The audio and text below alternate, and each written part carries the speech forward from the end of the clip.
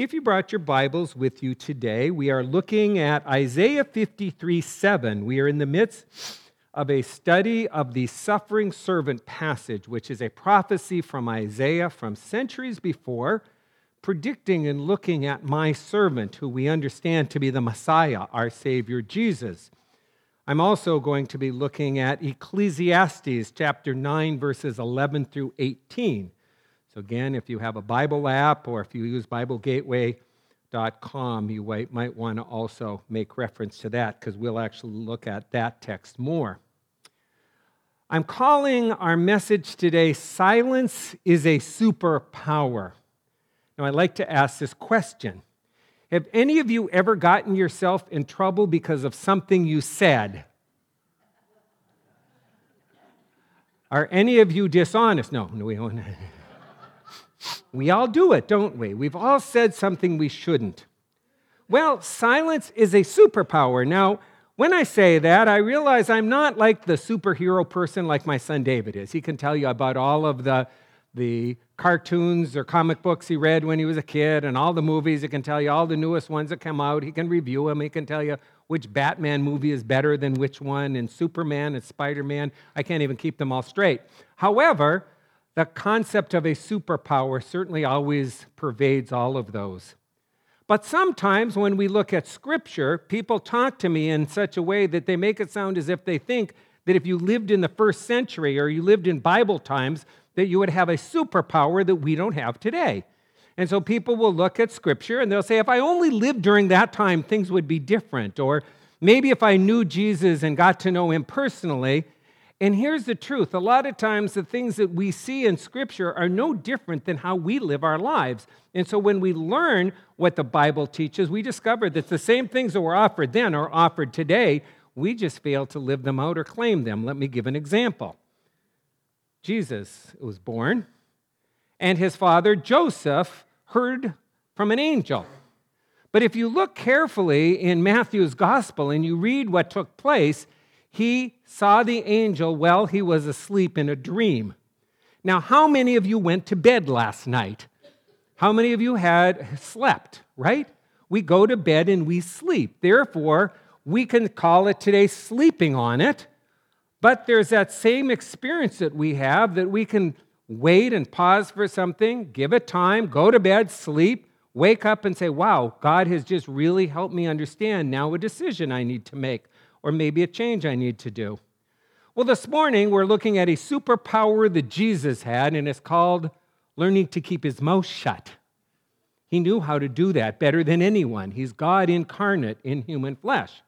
So as much as we see divinity coming through with God, we also see these times like we're going to look at today, when all Jesus did is didn't say something, and guess what? You and I have the same ability. We're like, I never thought of that. Like, we can walk out of here and go, okay, I got 1 point out of the sermon. I don't always have to tell everybody everything that's on my mind. Amen? Amen. Okay, well, that's where I want us to begin. We're told this in verse 7 of Isaiah 53.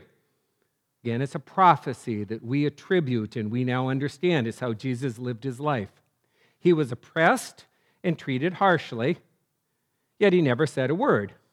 It was like a lamb led to the slaughter, and as a sheep is silent before its shearers, he did not open his mouth.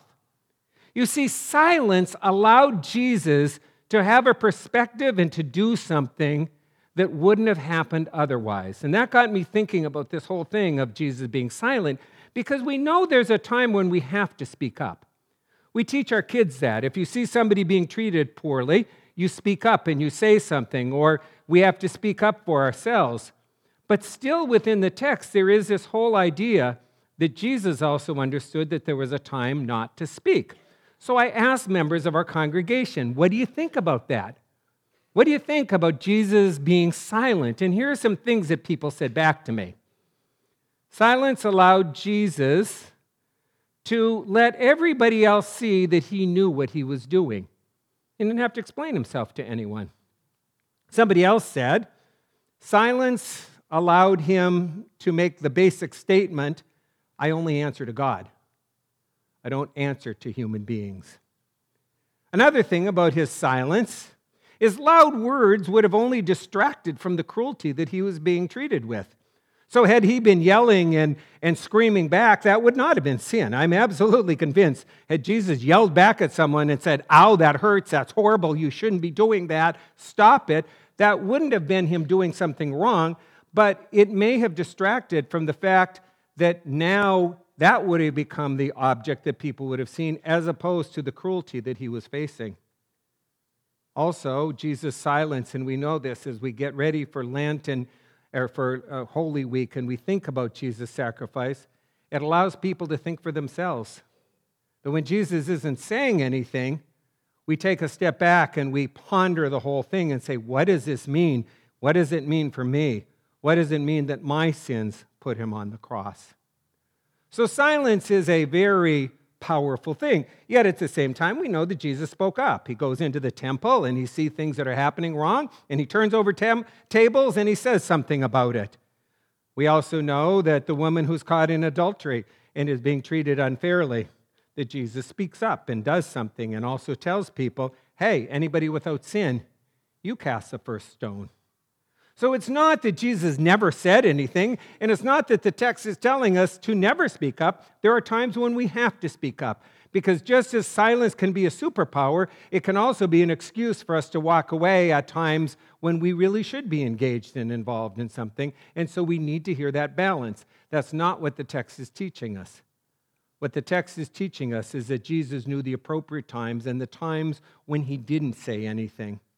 And so that got me thinking about the Old Testament that Jesus would have known well. Because, if you had kid Jesus growing up here, and the Bible says he grew in wisdom and knowledge and stature, and he had all the same experiences growing up that kids do today, and you would have interviewed him as a 14-year-old, he wouldn't have known anything about YouTube, he wouldn't have known anything about any of the TV shows or any of the things that kids see on the internet, but he would have known the Old Testament very well. We know that because the Bible tells us that about him. That growing up, he would go to the temple and he would read the scriptures and hear the passages and give his opinion of what it was. And by the time he was about a 12-year-old kid, it said that some of the most learned people would argue with Jesus because he was so familiar with Old Testament scriptures. So now when our Savior is demonstrating something on the cross and the end of his life, he's not just doing it as a happenstance thing. It also comes out of that whole knowledge and wealth of information that he's living out what the scriptures teach us. Same thing we can learn. When we take the Bible and when we read it and when we apply it to our lives, we start living different. And that's what Jesus is doing, even in the silence. So then I started looking. What are some things that we learn in the Bible, especially in the Old Testament, about silence? And that brought me to a number of passages, but only one I want to look at this morning, which is Ecclesiastes chapter 9, verses 11 through 18. And it's a passage on wisdom and the wisdom of learning to keep our mouth shut, wisdom of learning to be more quiet in our everyday experiences, or what I would like to call our silent superpower. You see, the first thing we discover is our silent superpower allows us to do the right thing. Too often we think we need to say the right thing. That's what gets us into trouble. I cannot say anything and do the right thing, or I can say something and not do the right thing, and what's speaking volumes are actions. I'll give an example. I can tell you, well, I'm going to go out and run a super marathon this afternoon. I'm going to run 100 miles. And you can all go home and be, wow, that is impressive. Our pastor's going to go run 100 miles. Well, guess what, folks? I'm not. I'm going to watch a Celtics game later today, and probably St. Peter is at 5 o'clock. You see, what we say and what we do can be very different, and words can often be very cheap. But Jesus didn't get defined only by saying the right things, but sometimes by being quiet, and in being quiet, we have to look at how he spoke through his actions. In Ecclesiastes, in chapter 9, verses 11 and 12, we're told, "The race is not to the swift or the battle to the strong, nor does food come to the wise or wealth to the brilliant or favor to the learned, but time and chance happens to them all. Moreover, no one knows when their hour will come, as fish are caught in a cruel net, or birds are taken in a snare, so people are trapped by the evil times that fall unexpectedly upon them. In other words, Jesus would have known and experienced every day that this world can be a cruel place. This world can be an unfair place. Kids will grow up and will say, "It's not fair." Do you know what the answer is? You're right, it's not fair. This world is not created and lived out as a place where peace and justice happens everywhere. And therefore, what the writer in Ecclesiastes is reminding us is, just like a fish can just be minding its own business and caught in a net, or like a bird could be taken in a snare, so we may be just trapped by something that we didn't see coming and we had no idea it was happening. And we will get those moments in our life when we will say, how did this happen? I did all the right things. How did I find myself in this predicament? Or why did that person do that which wasn't fair and was cruel and was hurtful? That got me thinking about the people in Ukraine. You see, the citizens of Ukraine did not bring war on themselves. They didn't do anything wrong. They lived life like we do. Life was no different. I remember not long ago, I heard one woman who was interviewed, she goes, "Last week I was thinking what time to drop my child off at childcare, and this week I'm hoping to get out of Kiev to stay alive with my same children." That's just unfair, folks. It just happened out of nowhere for them. There are people who are smarter, healthier, and more successful than I will ever be. They went to American universities and graduated from Harvard or Yale. They went to Oxford in England. They did all the right things. They studied. They worked hard. They saved their money. They built their house. And now they have absolutely nothing. They didn't bring that on themselves. And Jesus on the cross is a moment in which we see the cruelty of life and the unfairness of life and the fact that things aren't going to be the way that we know they should be. But realizing that life is not fair, the swift may lose the battle, the wise and the wealthy may go without food, in Jesus' silence, he still acted a certain way. He still lived a certain way. He didn't have to yell and scream as he was going to the cross and telling everybody what they did was wrong. You can see that it was wrong, but how he acted and treated people spoke volumes. So you go to the Garden of Gethsemane, and Jesus is with his disciples, and now a friend of his has betrayed him. And the guards come in to arrest him, and Peter, wanting to do something, pulls out a sword, and he strikes the guy on the ear. Doesn't matter what Jesus says at that point. He walks over and he puts his hand on the guard and he has a prayer for him and he heals him right there. That speaks volumes of how Jesus is treated in an unfair situation. We see that throughout the scriptures as we look at how Jesus acted. He didn't act like a hardened criminal on the cross. He was kind to people and he listened to people and he talked to others. This last week, I read from one of the websites that does humanitarian relief work in Ukraine about a farmer, just an everyday farmer named Dmitry. And I discovered that the farmers in Ukraine have a problem that we can't even comprehend. You see, they're facing a difficult situation. Do they wait to plant their fields as the war unfolds and miss time to have a successful harvest? Or do they plant right now knowing that Russian forces may come in and destroy their farm? That's two bad choices, folks. So what are they doing? They're staying and they're planting. They're doing the right thing. Now, last time I checked, I don't turn on Fox News, MSNBC, CNN, or any of the major networks and hear a bunch of farmers telling us anything. They're not speaking anything. They're not out going on the talk show hosts and talk show circuit and telling us all about what's wrong, but their words are through their actions, and they're speaking volumes about doing the right thing, just like we're talking about Pastor Oleg doing the right thing and staying and helping people and helping transform churches into shelters. Jesus' actions during his crucifixion spoke volumes. Had Jesus yelled and put himself in arguing with others, he would have put himself on their level. And our Savior wasn't going to do that. And he teaches us that that's not the right thing to do many times. That if all we do is become one more talking head or arguing and yelling and screaming at people when other people are all upset, all we're doing is just acting like everyone else. Like Jesus, godly silence has its place. There are times when it doesn't matter what we say, it matters what we do and how we act. Sometimes people will come to me and you'll say, you know, Pastor Stan, I was in a situation and somebody said something and I didn't know what to say and I just walked away from it and I've been thinking about it and I wish I would have said. Maybe it's better that we didn't say.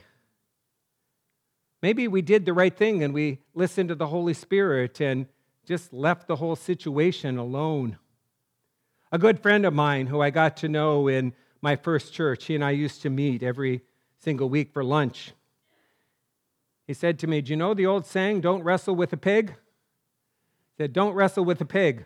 The pig has all the fun and all you do is get dirty.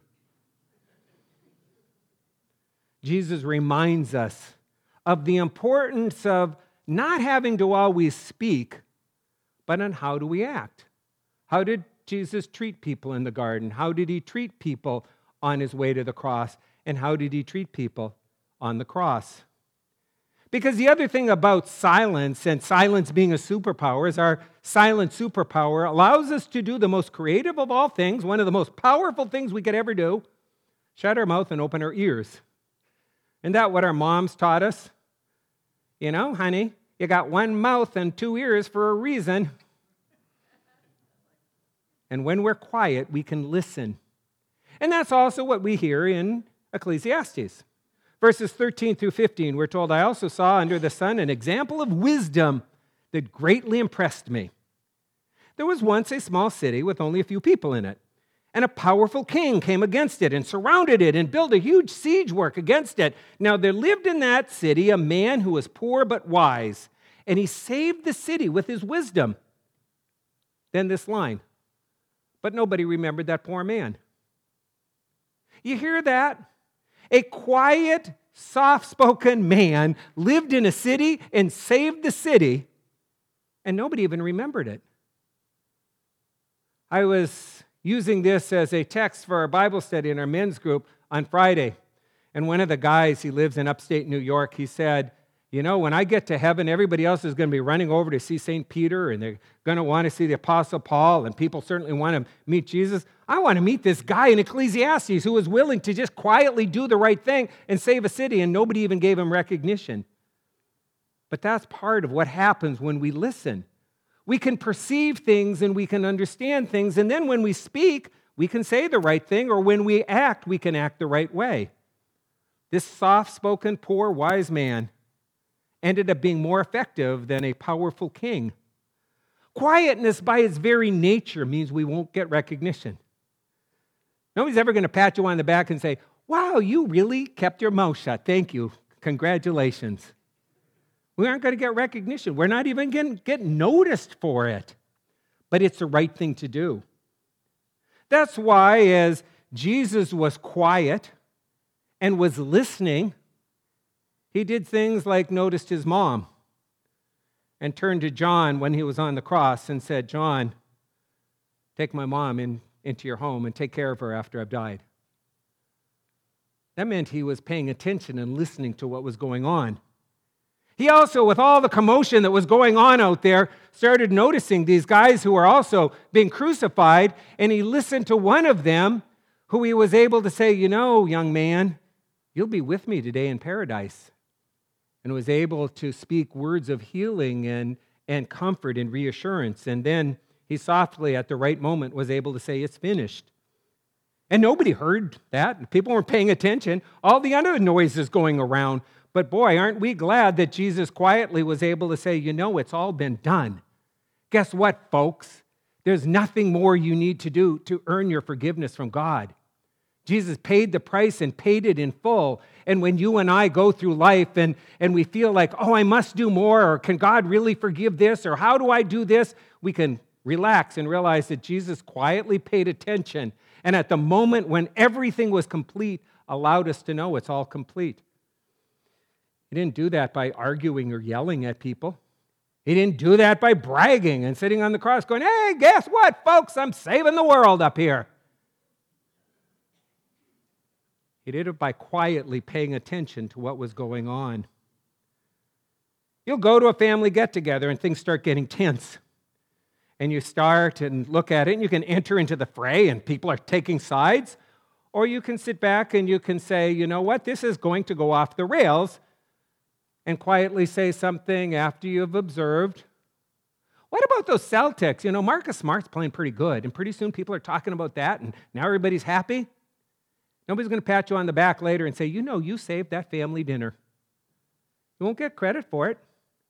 But sometimes just being quiet and listening allows us to do the right thing. And when we listen and are able to do the right thing, it makes a difference that we never get credit for.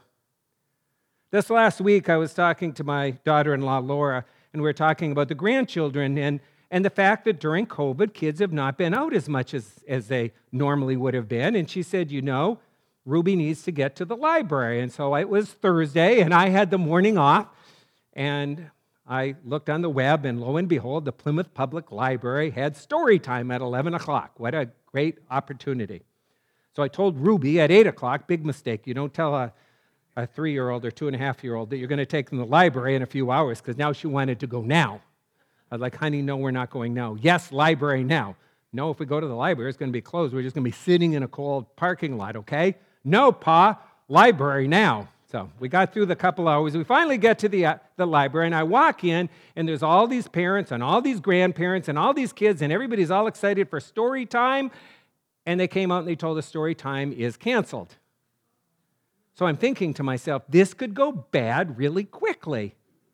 But I looked around and I noticed how all the parents and all the grandparents just kindly paid attention to their children, started doing other activities for the kids, started redirecting the kids, getting kids to play together. We have a little picture of Ruby sitting on a hobby horse where she's riding it back and forth, and Grandpa's taken a film of her and sitting with books, and she met friends who were her age. But you know what? Nobody gets credit for that. Librarian didn't walk out and say, wow, you all saved story time. But by being quiet and paying attention, all the adults were able to do the right thing. And there were no upset kids, and there was no problem. That's what Jesus somehow is teaching us in learning that quietness is a superpower. When Jesus kept his mouth shut, he didn't have to explain. There was no parent that was there saying, hey, guess what, folks? I saved story time. We could have had a whole bunch of upset children around here, but instead I started the trend that you all followed, and we all just took care of the kids. That's not what Jesus teaches us. What he teaches us is to quietly listen and pay attention and find the things that we can do and do it and not expect anything in return. Just to learn to do the right thing. Quietness is a superpower. It transforms our world. And it also is a superpower because it's greater than all the noise that's out there. And that's where it takes our faith. We hear the noise, we see the arguing, we see the shouting, we see the Facebook posts and whatever. And we need to be reminded that that's not what changes our world. What transforms our world is when godly people prayerfully pray for this world and listen to others and speak at the appropriate times rather than just entering into the fray. Our text in Ecclesiastes ends with these words. The quiet words of the wise are more to be heeded than the shouts of the ruler of fools. Wisdom is better than weapons of war. A lot of family fights could have been saved over that one. A lot of times we could calm things down if we would just keep our own mouths shut and listen and pay attention to what somebody else is saying. Jesus knew that the times he chose to be quiet spoke volumes. Just like a sheep going to a shearer or a sheep going to the slaughter. It says it keeps its mouth shut, but it doesn't really. The sheep does say something. It goes bleat, bleat, bleat. And that speaks volumes about the value of that precious little animal. When we're able to be quiet and learn to calm ourselves down, we discover that sometimes is greater and more powerful than all the other stuff, because either then when we talk, somebody will listen, or we've been able to take an evaluation of things, and maybe we saw somebody over here who really got their feelings hurt, and nobody else is even paying attention, and we can go in and talk to them and give them care and understanding. On the cross, Jesus taught us how to go through difficult times with wisdom. When we quiet down and pause and wait, we can learn to say the right thing. That's why Jesus, in his softness, in his barely saying anything, spoke volumes. One of the things that Jesus said on the cross, and I repeat this one all the time in sermons. I say, Jesus is on the cross, and all this stuff is going on down there. And what does he do? He looks down and he says, Father, forgive them. They don't even know what they're doing. And I've always thought about that and how that's such a comforting word for all of us, because what that's doing is reminding us that we're forgiven. But you know, it's also something else. He's pronouncing that they did something wrong. He's pronouncing their guilt with those words. Because he wouldn't be saying forgive them if they hadn't done anything wrong. Sometimes learning to be quiet and soft and learning to say the right things, there's a wisdom that comes from it that we don't have to enter into the fight and into the fray, but on the other hand, that also doesn't mean we compromise our values. Jesus didn't say, oh, it doesn't matter what anybody did here today. He pronounced forgiveness because of the evil atrocities that were taking place. A number of years ago, I went and visited Grand Rapids, Michigan. Do you know what's in Grand Rapids, Michigan, other than cereal? My nephew. I went there for a wedding. But something else, the Gerald Ford Presidential Library. When you go to a place, you look around, you say, hey, what's here? And I found out the Presidential Library was there, so I decided to go visit the Presidential Library. Now, I always knew some things about President Ford because I sort of came of age, like many of us did, during the Watergate era. I was about a 13-year-old kid when Richard Nixon resigned. I still remember where we were. Actually, I was from North Dakota, but we're traveling up in Portland, Maine, when it came over on the radio. I also know that Gerald Ford pardoned Richard Nixon, and that was considered a politically stupid thing to do. Do you know why? He didn't get elected, because by pardoning, our country wanted fights, and they wanted vengeance, and they wanted a trial. And President Ford said, no, we need to move on and we need to heal. So I knew all of that. And so I realized that was not a smart thing to do as far as if you're trying to win an election. I knew it was a right thing to do if you're trying to bring healing to a nation. But when I went to the Ford Museum, I discovered something else. I discovered that, first of all, they have a big area there that talks about Watergate and Gerald Ford's pardon. And one of the things that they point out is that by Gerald Ford pardoning Richard Nixon, it meant that Richard Nixon had to admit guilt, because innocent people don't get pardoned. Richard Nixon accepted the pardon, and by accepting the pardon, because it was before any trial or anything, he was quietly able to say, yes, I did wrong. And a nation was wanting, let's keep this fight going. And Gerald Ford said, we don't need a fight to keep going. We need to move on as a nation. You see, sometimes doing the quiet, right thing allows for healing, but it did also mean he didn't get elected, and he lost the next election. Ford's quiet pardon. Somehow, as I was reading and seeing that, standing at the Ford Museum, reminded me of how that man of faith, and he is a man of faith, and his son's a Presbyterian minister, went to the same seminary I went to, was learning to just live out what the Bible teaches us about not always entering the fight, not always having to be the person who gets the last word in, or not always be the person who says one more thing. You see, silence really is a superpower. And like Jesus, we need to learn when to speak, and we need to learn when to keep our mouth shut. And like Jesus, keeping our mouth shut doesn't mean that we agree with everything that everybody else is doing. It just means that at those moments we acknowledge that there's nothing to be gained by us just keeping it going and adding more fuel to the fire. Like Jesus, when we keep our mouth shut, we can wait until it's the right time to speak. And when we do the right thing, it doesn't mean we're going to get recognition. Because a lot of times, probably most of the time, we won't. But here's the key. Doing the right thing is the right thing to do. Learning when to practice godly silence is a huge part of what it means to be a follower of Christ. Now, we all face those moments every single day in our life, and we need to be prayerful about it. We need to enter into situations more and say, Lord, is this a time when you want me to speak? Or is this really just a time when I need to stop and pause? Maybe sleep on it and see if an angel comes and speaks to me tonight the way it spoke to Joseph. Or maybe pay attention and look at what's really going on that nobody else sees. Because what God is doing in our lives is transforming us into the image of His Son. That's not our work, that's God's work. And when we put ourselves in the place where God can do that work, we start growing and we start becoming more like Christ. And that's what our world needs, that's what our families need, and that's who we need to be. Let's pray. Heavenly Father, help us to learn from our Savior.